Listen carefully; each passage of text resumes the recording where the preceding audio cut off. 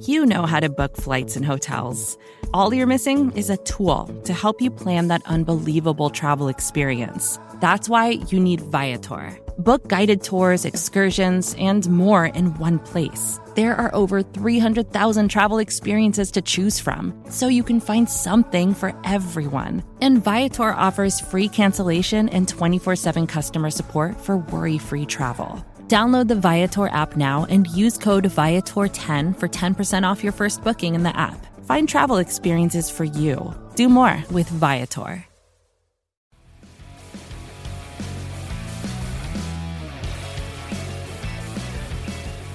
What's going on, everybody, and welcome back to Bear With Me, a Chicago Bears podcast hosted by yours truly, Robert Schmitz, right here on the Windy City Gridiron podcast channel, coming at you in a dream state, a lucid, wonderful Bears dream, as they have walked into Foxborough, a place where no young quarterback returns unscathed, and walked out with a shockingly dominant 33-14 win. Apparently, Lester, who's my guest this week, Bill Belichick must not have been kidding when he spent 7 minutes talking up the Chicago Bears, and you almost have to wonder whether his team should have listened. How are you feeling about all this?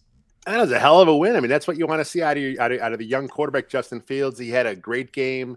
You know, the offensive line had a pretty good job. They gave us some sacks, but as far as the run game goes, they were making holes. The defense came through. This was a Coach Eberflus style of a win right here for the Bears. You say that, Lester, but when you say Coach Eberflus style win, I know I would think defense, running the ball, and keeping the score low. But 33 points does not speak to that. This was like a new age. Honestly, I hate to say it in such simple terms. It was like a graduated 2022 version of a Lovie Smith win, where we saw designer quarterback runs. We saw aggressive offense when it needed to be. We saw some dynamic quarterback play. We saw multiple third and longs converted, multiple third downs converted easily the most of the season. We saw a smart coach ask his offensive coordinator to go get him field goals when the Bears were in second, third, and long situations, and Cairo came in and converted. He has yet to miss one, knock on wood. Obviously, not the whole game was perfect, but Lester, if you're looking for a signature win after the glow of the San Francisco win has faded, there's really not much that you can look at in this one and not come away from smiling, right? I looked it up when the game was like midway through the fourth quarter. This is the most points the Bears have scored since 2020 when they beat the Jags in December. So, it hasn't happened in a long time. So the offense was clicking. And, again, hats off to the coaching staff. But man, Justin Fields had an outstanding game. He took the new game plan. I'm not sure the numbers, but this probably was his most designed runs in any game easily in his career. So, I still say that's not his game. That's not his forte. He's not Lamar Jackson. That's not his style of play. But when you have a weapon like that, you have his speed like that, you've got to use it to stress the defense. Because now when the defense starts thinking about those rollouts are going to be runs, now you pull it, now you throw it, and now it gives you more options in the passing game. Well, Lester, it's funny because now that you mention it, okay, so we have to ask the question, what is a designed run, right? Is a zone read where Fields pulls the ball a designed run, or is it an option run? Obviously, there's a lot we could pick apart here, but certainly Fields, he had 13 runs in the game, and if I just had to guess, going entirely off the top of my head, only 4 of them were what you would call designed. All the same, they were great replacements for short yardage plays that the Bears have struggled to create earlier in the season, and then the Bears got away from them as soon as they were working because they showed the opponent that they could do it and then didn't need to do it anymore. And that is exciting, honestly, Lester, because I don't want, just like you do, to see Fields take 15 hits a game off of these kinds of designed runs. 4 yards just isn't worth it. But on those designed runs, he got outside the tackle box. He used the blockers that were in front of him. And if memory serves, on all 4 of them, he stepped out of bounds and didn't end up taking a hit. Now, there's a lot we could talk about Justin Fields. Lester could probably fill up a whole podcast. But if I was going to ask you, almost Bear and Balance style, what is the biggest takeaway that you had with Fields today? Did you think that he had as strong a game as it certainly felt like? And if he did, what specifically did you see? In the moment, I feel he did. I mean, I'll go back and watch the game again and find out more for sure. But I thought in the moment, I thought he was smart with the football. You know, he had the one interception of a tip ball. He's got to clean it up. He had the one time when he was scrambling and he had the ball a little too low. He seems to have gotten into some habits every now and again where he carries the ball a little too low. I know that's something he worked on in the offseason, is holding the ball higher. So I'm sure that's something that they're going to get back to him, and they're going to really coach that up again, because, you know, you've got to have it up there high. It's got to be up, you know, always up, closer to your chest, a little tighter. The one fumble he had when he was running, it was a really fluky thing. He got tripped. He lost his balance. The ball hit his knee. He lost it. It happens. These things are you're not going to have a perfectly clean game when you're a guy like him trying to get all around the field. But yeah, I thought it was a pretty smart game plan all around, and I thought he executed it as smart as he could.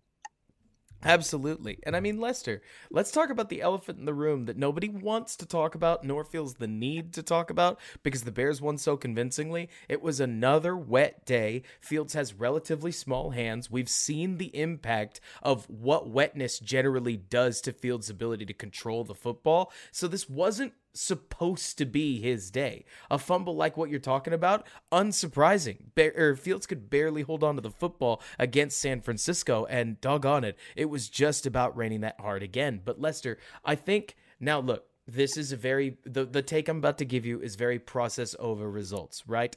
But I think if there's anything that I was excited about, Lester, Fields took 4 sacks. Now, technically, at least one of them wasn't a quote-unquote real sack, as it was him stepping out of bounds. But Fields took 4 sacks, all of them in the first half. And in the second half, somebody clearly talked to him, whether it was him taking a look at the tablets, whether it was his quarterback's coach getting with him, and I'm sure you saw it, but in the second half, he would take the snap, roll into his spot, throw the ball. If the throw wasn't there, he put it a couple feet over his receiver's head. And you know what? If they didn't catch it, they didn't catch it, and it was 2nd and 10. Fields played on time, didn't take those 9-yard sacks, didn't need to make crazy plays in the pocket that potentially risked even bigger losses for the offense, and the Bears were able to just keep clicking out drive after drive after drive after drive, where they took 3, they took 3, they took 7, they took 3 more, and slowly but surely the game was out of hand for the New England Patriots. Look, I love dynamic quarterback play. Who doesn't? But Fields has been a little too boom or bust for any offense to consistently function. To see him in that second half take shots, but make sure they were calculated shots. If you don't see Darnell Mooney downfield on an obvious double move where that is the only place you're looking, throw the ball. You don't need to look at your second option. And lo and behold, Lester, just like we saw on that 3rd and 9 at the 21-yard line, Sam Mustipher's man was walking him back into Fields' face. And if he hadn't thrown it at that snappy 2.7 second mark, it would have been another sack. And a 38-yard field goal could have been a 47-yard field goal. And that just changes the math a lot. I know.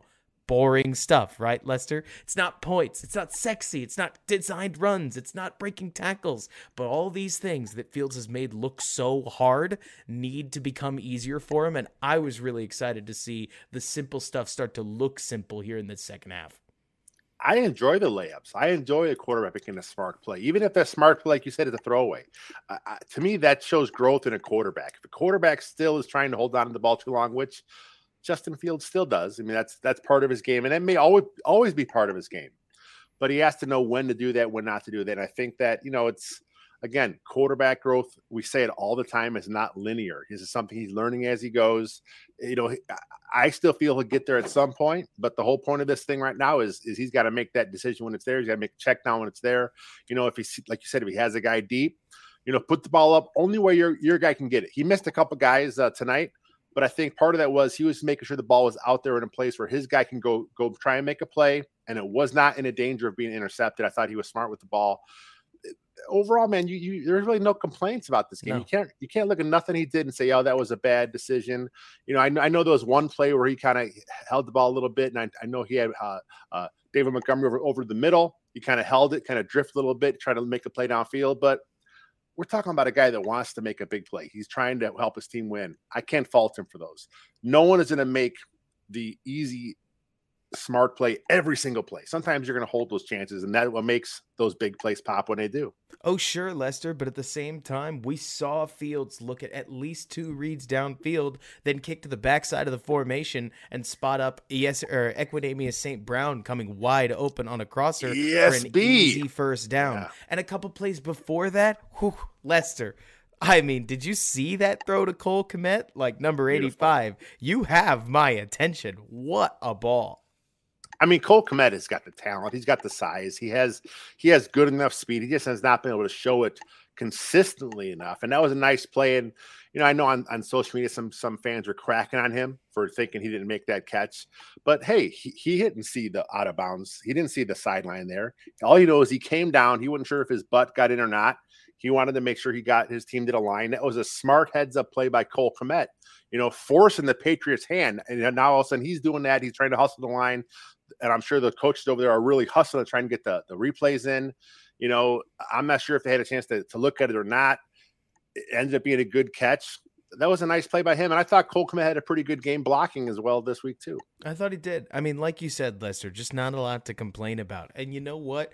I've been talking about it on Twitter for a little while. It's not like Luke Getsy, whoa, Luke Getsy, listen to me. This is not where we're about to go, but it's more that Fields has had a real issue with the quick game. And honestly, the Bears pivoting to exactly the same solution that the Ravens did a little while ago. Lester, when the Bears drafted a pocket passer out of Ohio State, I did not expect to be sitting here saying that they implemented Greg Roman's solution with Lamar Jackson, but the occasional quarterback run, a little bit more green light for Fields to use his legs, really seemed to help the Bears stay efficient on those early downs and allow Fields to maintain most of his passing attack in the intermediate and deep areas of the field, where I thought he threw the ball relatively well from a play action perspective, from deep overs, a couple of the other throws he made. Nothing outside of that Kmet throw was outstandingly crazy, but he made a lot of plays where I felt like he was able to, because they were able to get the ball out of his hands. And, hey, Lester, I loved it when they went empty gun, when Fields was able to see the Engage 8 blitz that was coming right at him. He was able to get the ball out to Khalil Herbert, and obviously credit to Braxton Jones, credit to Equanimeous St. Brown, who ESB by himself, Lester, might have already made more successful blocks in just 7 games than the entire Bears receiving core from 2018 through 2021 under the Nagy era. I mean, he has been such a crisp blocker. I think he might have so far blocked this season better than some tight ends. But they were able to open up an easy-looking seam for Herbert. I don't know, Lester, if there was any specific play that I could look at from today and say, wow, the Bears looked particularly good on that particular play. They just got way more right than they got wrong, and 33 points shows a lot, They were just the better team.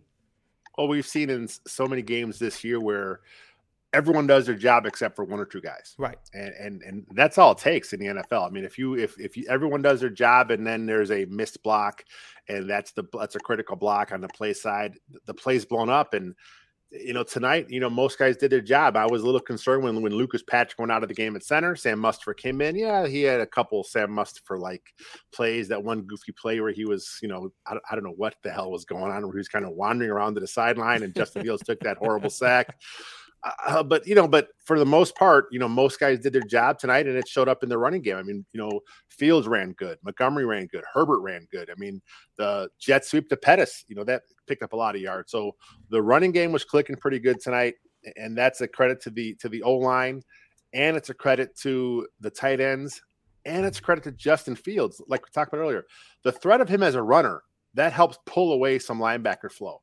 If you have to worry about Fields keeping it or holding it or not, coming back to the boot side, that's something else to think about. All these things kind of play into a defense's mindset, and it helps create running lanes. And, we saw tonight Montgomery and Herbert, they both had 62 yards. I think they took advantage of what they had. And you know what, Lester? Even the mistakes weren't all that bad. I mean, mostly today, if we were going to talk mistakes, just for everybody out there that wants to talk about the things that went wrong, some are going to point to Fields' passing total with 179 yards, and I'd respond he had 82 rushing yards. I mean, normally you don't see a disparity quite that great. That's a 250 net game with 2 touchdowns and an interception, which, by the way, Lester, we aren't talking about an interception that went off somebody's face, something that's connected to somebody's shoulders. It went off of somebody's hands outstretched, and in the same game, for crying out loud, the Bears showed that Fields isn't the only one that eats some of these, as they picked off Bailey Zappi the exact same way. I mean, not everything's unlucky necessarily, but it was an efficient and effective game for the Bears offense that, dare I say it, got just about everything that they wanted. And speaking of, Lester, we've got to talk a little bit about the Bears defense before we go to break. I mean, we talked just a minute ago about the Bears getting just about everything they wanted. This new look Alan Williams defense that, Lester, I don't know what happened. I don't know what conversations went on between the first 4 weeks where the Bears were static to the point of being boring, so much so that they made life as easy as it'll get for the Vikings in the first 3 drives of week 4 to where they are now. But we are seeing mug fronts with simulated pressure, aggressive blitzing, Roquan blitzing with his hair on fire, picks, rolling safeties, disguises.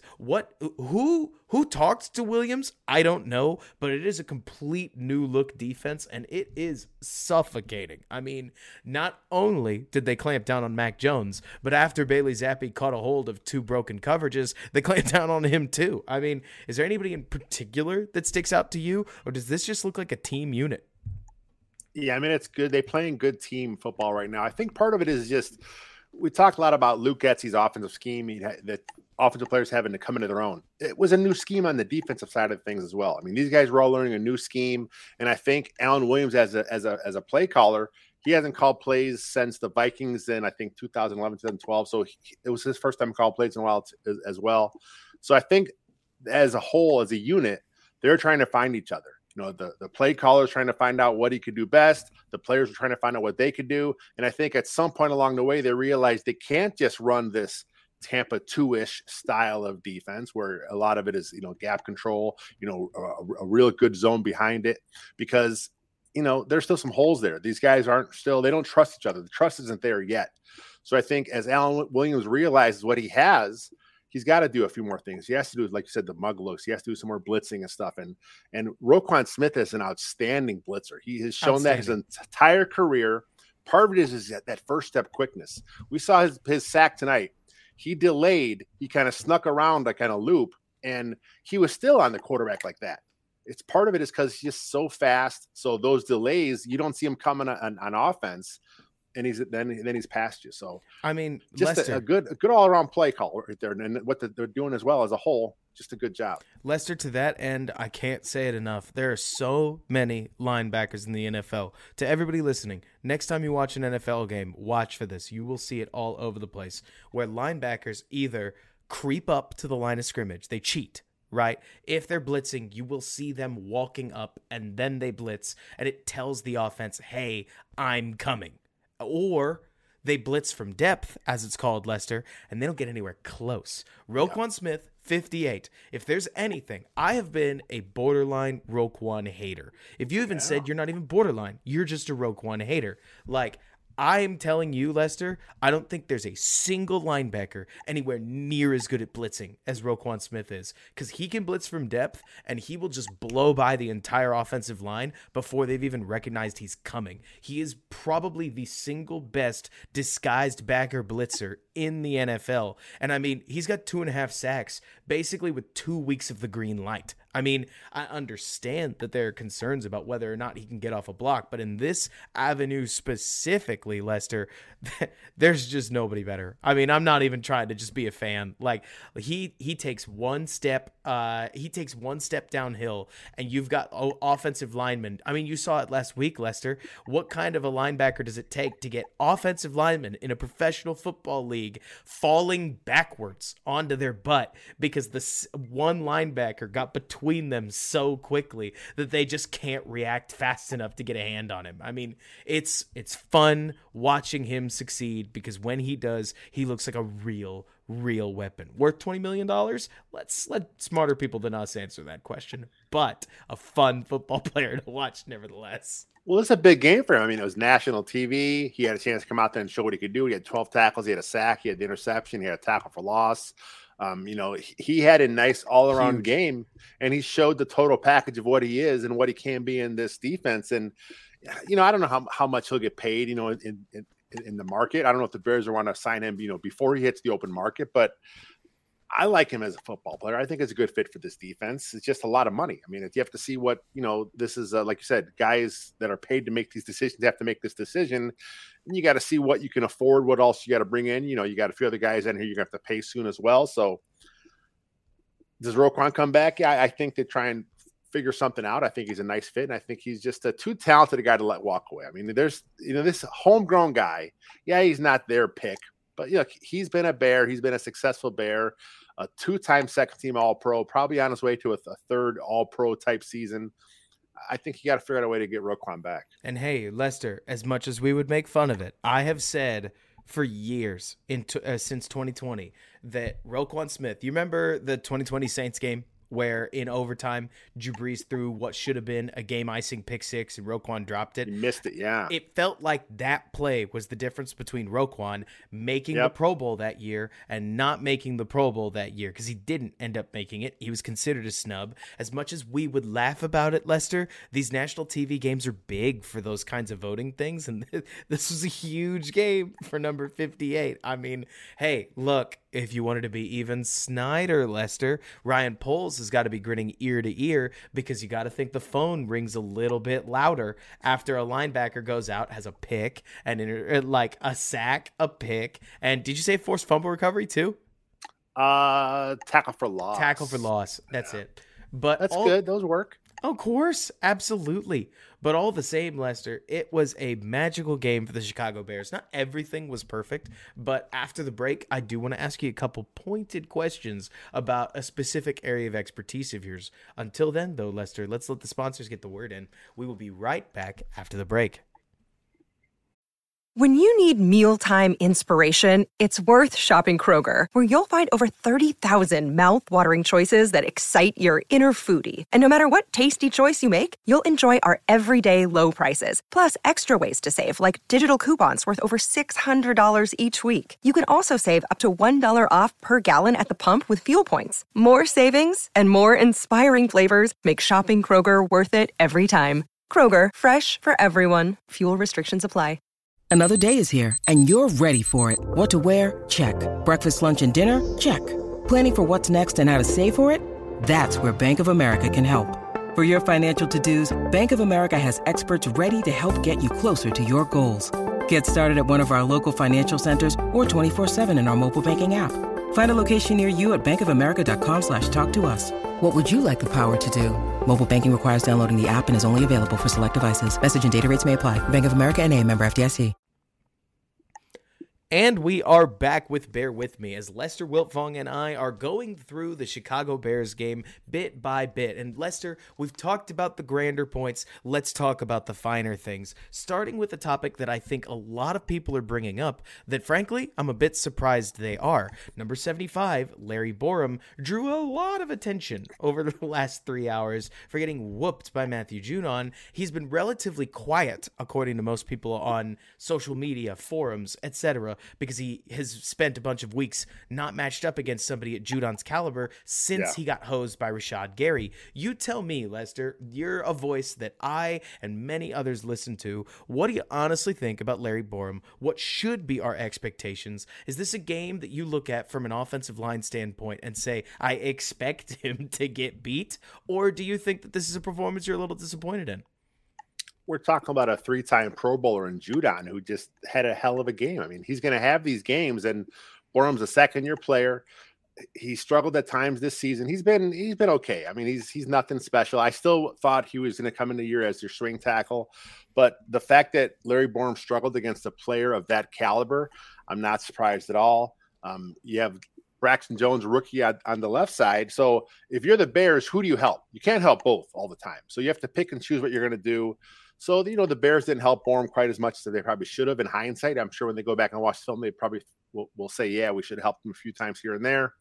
But Judon's going to get his, man. I mean, you can't shut him out. He's a talented player. Like I said, he's a 3-time Pro Bowler. He is that guy on that defense, and that's what he's paid to do. He's paid to get after the quarterback. He had 12 and a half sacks, last season. He had 6 before this game, this season. So, he had 2.5 sacks against probably mostly working against Borom this game tonight. He's going to get his. Borum's fine. I still am not quite sure he's your long-term solution at right tackle for the Bears, but he's the guy this year. They're not going to put Reef in there. I mean, if they were going to put Reef in there, they would have done it during this mini bye if they were going to make a change. I mean, Lester, so I don't think it's coming. Lester, I remember a specific game 2 years ago when Charles Leno was still a Bear, where they played the Carolina Panthers. Right. And number 72, I need to use Charles Leno. Stop laughing at me. I need to use him as an example here. Okay. I got you. Because Leno took all of the hate in the world for getting beat by really good players. But whenever Carolina matched somebody up across from him that wasn't Brian Burns, Leno smoked the matchup, looked dramatically better than the guy across from him.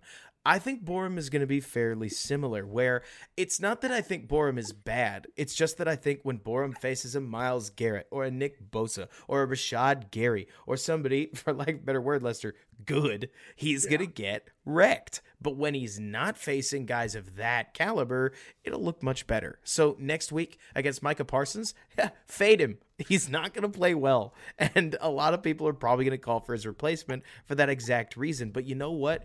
If anything, Lester, I am impressed with how well Borom is taking care of business against guys lesser than him. That's the tackle you're looking for when you do find, hey, a low-end starter or a high-end swing.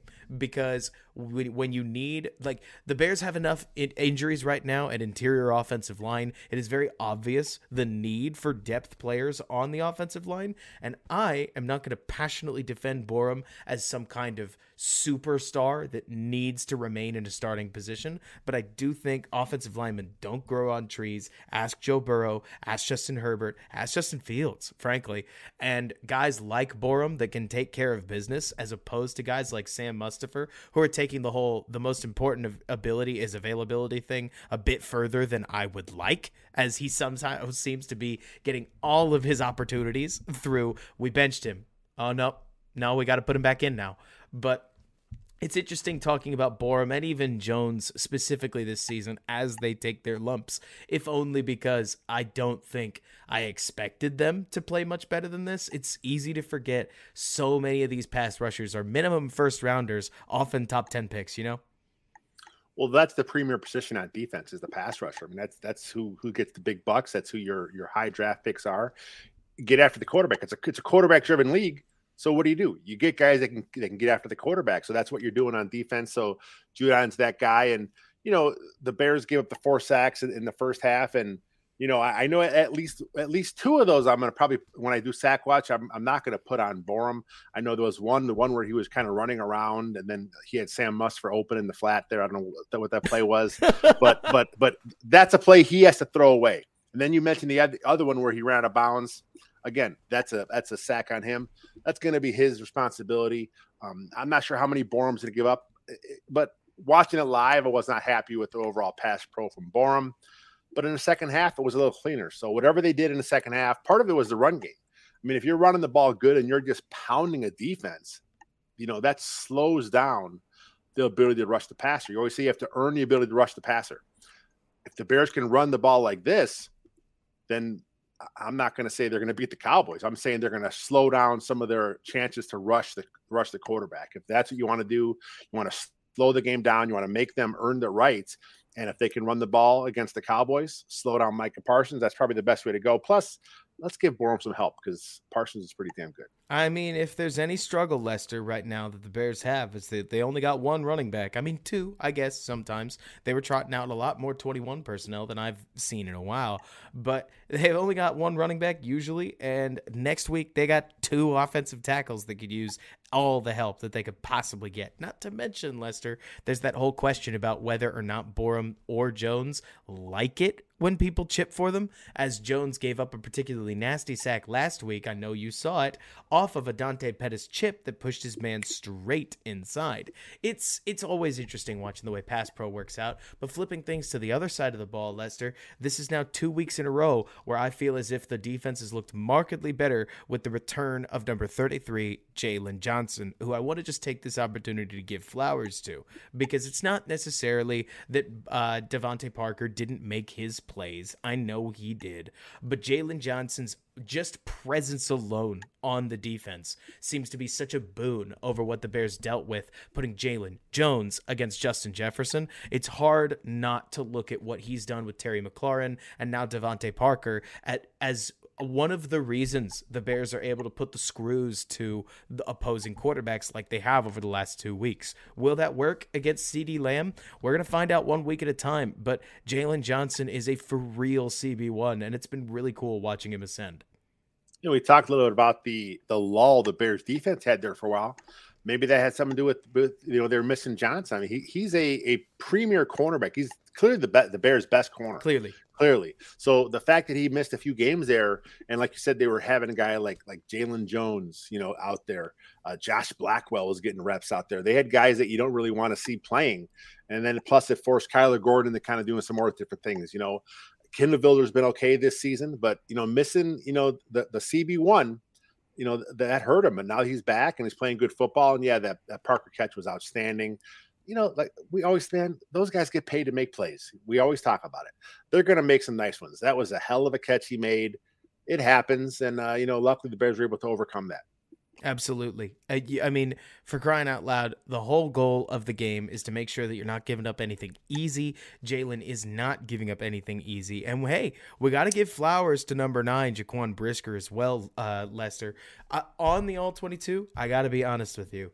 If I was grading whether it was – okay, so in hockey, I always talk about this, right? At the end of most amazing saves is a poor shot where the shot – gives the goalie a chance to make a play. I don't know what McCorkle Jones was doing trying to throw that cover 2 hole shot with with a very, very lofty ball to get it in that hole. But all the same, a sweet one-handed interception is always sweet. What did you think of Brisker's day, or at the very least Brisker's pick? I mean, that pick came 3 or 4 plays after he got kicked in the privates. So I mean, that was a great comeback from him. And did you see that slide by Mac Jones? That was that's one of those bizarre, borderline dirty. I mean, when you watch the replay, you're like, yeah, he did that on purpose. That's something maybe he picked up through the years. Kind of watching some other of those Patriot quarterbacks do the same kind of thing. I think Tom Brady was known for that a little bit. So yeah, that was kind of dirty. I'm not sure what happened with the NFL when they go back and watch that film, but. Yeah, that you can't do that when you're sliding. Put your foot down. You know what you're doing. And then the fact that he had to leave the game and then come back in and got his revenge, so to speak, that was beautiful. But how about both rookies, man? Both rookies got a pick. It's a hell of a Monday night for both those guys. Those second-round picks have been in the news, so to speak, and in social media talk a lot this week because the Bears took those 2 defensive backs when they had other needs they could have addressed. But those guys are playing good football right now. Apparently, both DBs decided that they were perfectly capable of catching the football, just like aptly named receivers, and decided to show it this week. I mean, exactly. All jokes aside, I feel like Kyler Gordon has been flashing athletically for the last 3 weeks now. It's just a matter of can he play in the right place? I mean, he is a guy who the best thing you could say about him, Lester, is he looks like an absolute superstar pickup football player that has only just been taught the defense. So mentally, he is all over the place at times, but he's competitive, and most importantly, I mean, I think he moves like one of the best players on the football field. He's just a bit diminutive. That said, wow, that interception was super fun all the same. I'm almost shocked he wasn't able to take it back all the way, but I guess that's what happens when a fast player picks the ball off in front of one of the fastest players in the NFL. So credit to Gordon for getting all the way down the field. Oh, and while we're on the subject, would you have wanted to needle Bill Belichick a little bit more and go for the points there at the end, or did you think it was classy? Did you stand up and applaud when Matt Eberflus called a kneel down on 4th and 2 from wherever, the goal line? I think you're going up against the arguably greatest coach of all time. I think that's kind of what you do there. You just kind of take the knee. I think that's probably the best thing. You saw after the game, the two coaches had a nice long embrace, and it looked like Belichick had a few nice words for Eberflus. I wonder if that was something that was said during that moment they shared there, because it would have been nice to kind of, having a big touchdown to really, make that 40 points pop. But man, that's okay. Take the knee. You gain nothing from taking a knee, but if you go for it and you rub it in, now you have the wrath of Bill Belichick coming for you the next time you guys face each other. So let's just play it smart. That it wouldn't have done nothing except for just pad someone's stats.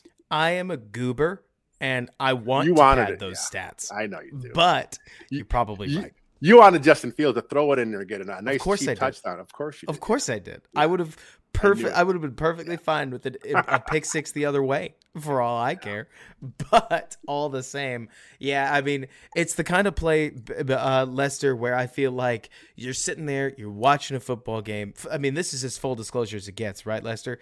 You're watching a football game. You're riding the high off of what feels like a game-sealing pick. It's 10 p.m. on a Monday night. You have work the next day. You just want to see that one more exciting play, right?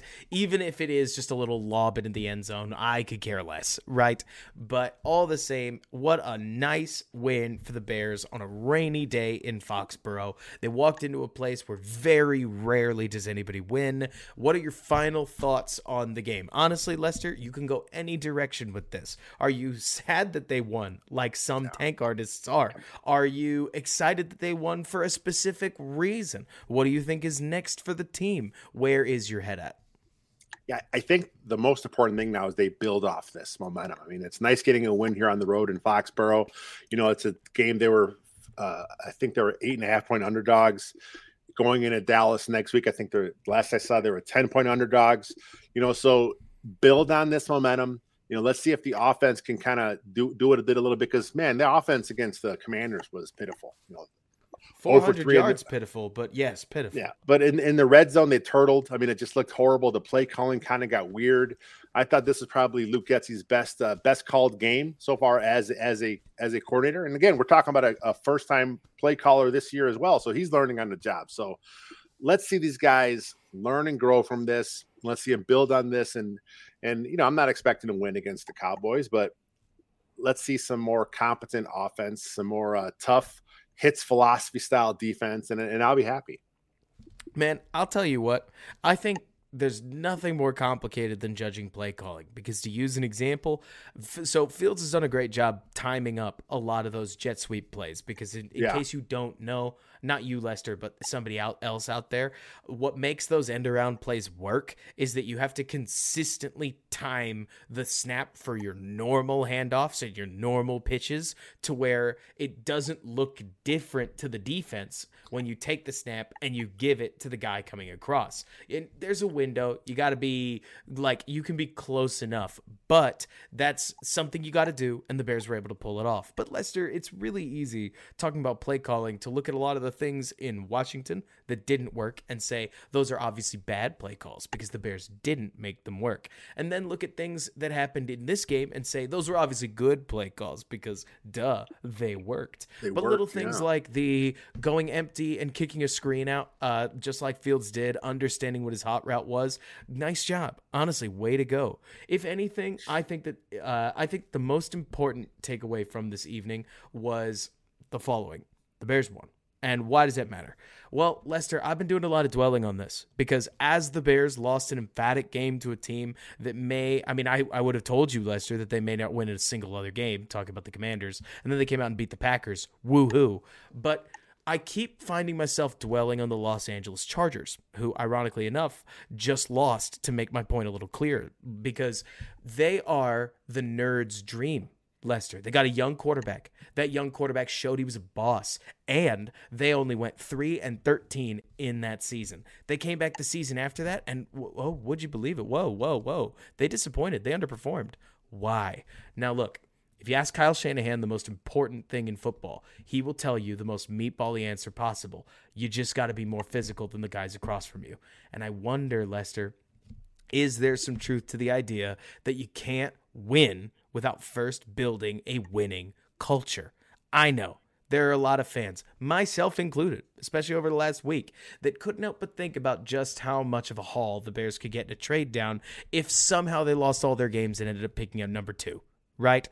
But if they had lost literally every single one of their football games, they'd gotten doormatted by the Patriots, doormatted by the Cowboys, doormatted by the Bills. How does that team pick itself up next year and do anything meaningful? The Lions were the number 1 offense in the NFL for 5 weeks, and they were 1-4 in that stretch because their team is they're just accustomed to being the Lions, and the Lions lose football games. I mean, Lester, you laugh like I made a joke, but it's real. Yeah, it's true. Yeah,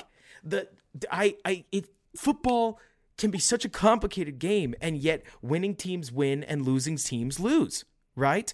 And so here in the first year of a regime, I think wins like this, marching into young quarterback kill zone that is Foxborough and coming out with not just a win, right? This isn't a Texans win where the Bears ran for 281 yards and overcame a quarterback that seemed dead set on losing, as much as I love Justin Fields. This was a game where quarterback, running back, offensive line, even going through a Lucas Patrick injury that may be a problem going forward. Receivers that weren't particularly good. Like, you could say whatever you want about this Bears offense, and it was still an emphatic victory. Does that mean they're going to win out? Lester, I don't know. Does that mean they're going to beat the Lions? I still don't know. They could lose every game on their schedule from here. I don't know. But I would have said the same thing about tonight's game, and they not only won, but they won emphatically. I, for one, am really excited to see what comes up next, because I didn't love the Eberflus hire, because obviously, I wanted Brian Daboll, and I'm not going to be a stick in the mud about whether he was my guy or not. This is the kind of win you look at and you say, it wasn't just Justin Fields' magic, because the defense played too well for that. They let 2 blown coverages by them against Bailey Zappi, and then they tightened the screws and locked that kid down just like his name was Mac Jones. They picked up on exactly what the Patriots were doing and just screwed them down both. It was awesome. I mean, nothing but good things to say about the coaching in this one, which is really exciting. I mean, Lester, how long has it been since the Bears got extra time before a game and they actually looked better for it? Oh, that's a good point.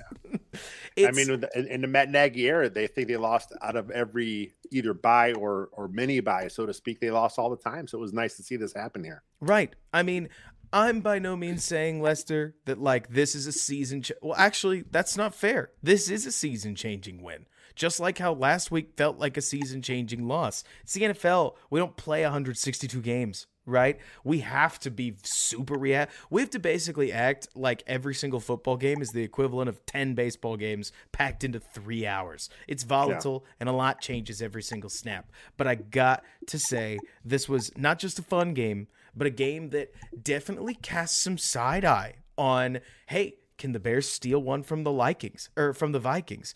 Do you think that this Bears team that we saw tonight matches up well against a Packers team that seems to be getting worse by the week? I don't see why it wouldn't. A Lions team that is becoming rudderless as that number 1 offense in the NFL scored 6 points against the Dallas defense, who's super good. But where did the octane go? It's got me, I don't want to say believing, because it's not like I'm thinking playoffs, but this is the kind of win, Lester, that makes you say, okay, hey, maybe we have something. And if the Bears are going to win their way down to picking 11th or something like that, these are exactly the wins that I think you want to see, because they're the kinds of wins that make you think you're winning for a reason instead of just beating a team that's worse than you by the skin of their teeth, right? Well, this kind of goes back to what we talked about on the pre-show a little bit. Coaches and players don't tank. There is no tank in their vocabulary. They want to win every game, and there is no better thing to change the culture of a franchise than getting wins. You don't change the culture, the mentality of a team by losing. These wins matter in the big picture. I know as a lot of fans, they'd rather have that nice draft pick. But like you said, if you lose out and you just look horrible all the way down, going to the end of the season, and you pick, top 2, top 3, what do you have coming back next season? You got a bunch of losers on your team. Right. You know what I mean? You have to learn how to win some of these games. And I'm not like you, I'm not expecting playoffs, but a few more nice wins, as the season progresses, will help to show these guys, hey, we can do it. We can pull these big games out on prime time. We can go to Foxborough and beat a Patriot team when we're favored to lose by 8.5 points. We can pull these out. We can be physical at the line of scrimmage. We can bully the ball in for touchdowns when we have to. This shows it. This shows the culture is there, and it's not sexy right now. I mean, it's not beautiful football to watch from a modern NFL standpoint, but it's a winning football. And this kind of goes back to how the Bears were coaching earlier in the season. We want to see, more throws. We want to see more wide open offense, but they were coaching because that's how they felt they had to coach to win. And if that's what's going to happen, if they're going to pull out a few of these dubs on the way, I think that's the best thing for the franchise. And Lester, it's also worth mentioning that not everybody out there that is a Bears fan is Jeff Berckes. Jeff Berckes basically won't miss an NFL football game, and there are a lot of people out there that just watch the Bears. I would encourage everybody who just watches the Bears to either watch another football game or go look at passing statistics right now, because offense is lower than it's been since 2009. I also want a bunch of wide open offense, but really watching, I mean, the Seahawks are high octane, the Chiefs are high octane, the Bills are high octane, and that might just about round the list out. There are a bunch of other teams that can score really quickly, like the Eagles can, but they're not exploding down the field so much as they're churning, and you're seeing a lot more. Yes, I know, Lester, you're already thinking the joke about how the NFL is cyclical, but yes, running the ball is getting that much more efficient as every single week goes on. I forgot to mention the Dolphins. They're crazy explosive. I love watching them. But the point is that I also want to see passing like it's 2020, watching that crazy Chiefs-Rams game that seemed to go on forever with points up and down the field. But we aren't seeing any of those games anymore. It's not just the Bears. If anything, 33 points will almost assuredly raise the Bears' scoring average to where, shockingly enough, Lester, this Bears team should be probably 25th in scoring when everything's said and done at the end of this week. And so I don't want to sit here and act like Luke Getsy's just the greatest, right? We're 7 games in to a first-year play caller. Gonna take some lumps, playing with some pretty poor offensive line, even on their best days, right? A receiver group that is limited at the very least. But games like this make you feel like somebody like Justin Fields, to use an example, Lester, how does he pick himself up after almost seeing his season end multiple times against Washington if he had gotten cranked against the Patriots, then went into Dallas and got destroyed, right? What is at the end of the tunnel that's worth it? What drives him to keep his habits pure when play like that isn't working? It's not successful. It's not winning games, right? A game like this, I think, does a lot. I think it can be a real centralizing force for the Bears as they go forward. Where again, I mean, Lester, it's not just the Bears. There is nobody that can keep up with Tyreek Hill and Jalen Waddle, and they got to play both of those guys in 2 weeks. There is nobody blocking Micah Parsons and DeMarcus Lawrence. They got to play them the week after this. Like, it's not an easy schedule. But at the same time, I had no expectations for this one, and suddenly I'm really, really excited to see just what they can come up with. I don't know, very upbeat. Because the best part is, Lester, win, lose, or tie, if they can keep looking just spunky and plucky and creative and willing to find a way to see what they can generate, I will take all the losses, wins, or whatever else in the world, and we could just sit back and watch a young quarterback and a young team develop. This was a lot of fun. This is what we wanted, right? We want to see the young guys develop. We want to see Justin Fields of all develop. We want to see Braxton Jones, Tevin Jenkins. We want to see these guys develop. I want to see them win, of course, but if they're playing good competitive football, that's what ultimately matters. Then if you get a couple wins like this, then I think you call this a successful season. Mm-hmm. We said it earlier, but the difference between 3-13 and upwards of 7-10 was always going to be Justin Fields. This was a game. Okay, we said a while ago, we've talked on this show before, Lester, and yes, I get it. It's sensationalist, it's overreactive, it's hyperbolic, but which of the games would Trevor Siemian have potentially played better in? I think the Patriots destroy Trevor Siemian on a night like tonight, and Fields was.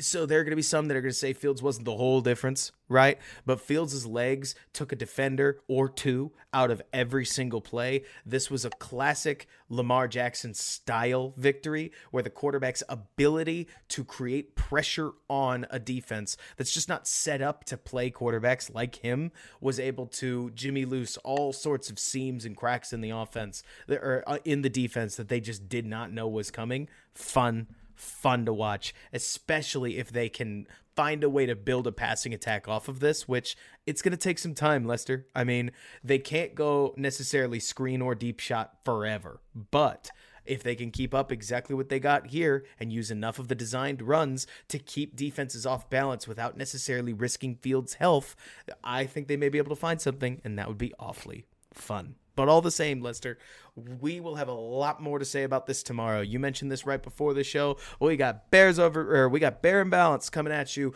tomorrow, Tuesday, 6 p.m. And then you stay on the YouTube channel because at 8 p.m. I'll be live with whatever all 22 that I've watched at the time. We'll play it fast, we'll play it loose, and we'll have a great evening of Bears analysis. Lester, anything else coming up you want the people to know about? It's a condensed week. I mean, last week we had an extra long week. This week's condensed week with the game on Monday night. So a lot of the stuff on the channel we kind of up in the air. I know Bears in the Beers usually a Wednesday thing, but I think we had a couple guys traveling. Not sure how that's going to go. But as far as the podcast channel, we got Bear and Balanced, Bears Banter, Bill Zimmerman, Making Monsters with Taylor and Dylan's coming up as well. 10-minute drills coming up. That's also going to be on the YouTube channel. And of course, on the site, we'll have Sack Watch coming up. We'll have, Jeff's 10 Thoughts. Everything's packed. Every day there's something fresh and new on Windy City Gridiron. So make sure you guys check us out there, here on Second City Gridiron YouTube channel, and of course on the podcast channel as well. And speaking of, Lester, when you talk about new things, hey, if you're interested in a preview stream about just something, probably not 5 hours, obviously, but an all 22 based breakdown style stream about what the opponent that the Bears are playing, what potential cracks that the Bears could try to act on, let me know what time works for you between Thursday or Friday, whether that's afternoon or evening. Just let me know, because I know that Thursday night football is obviously competitive,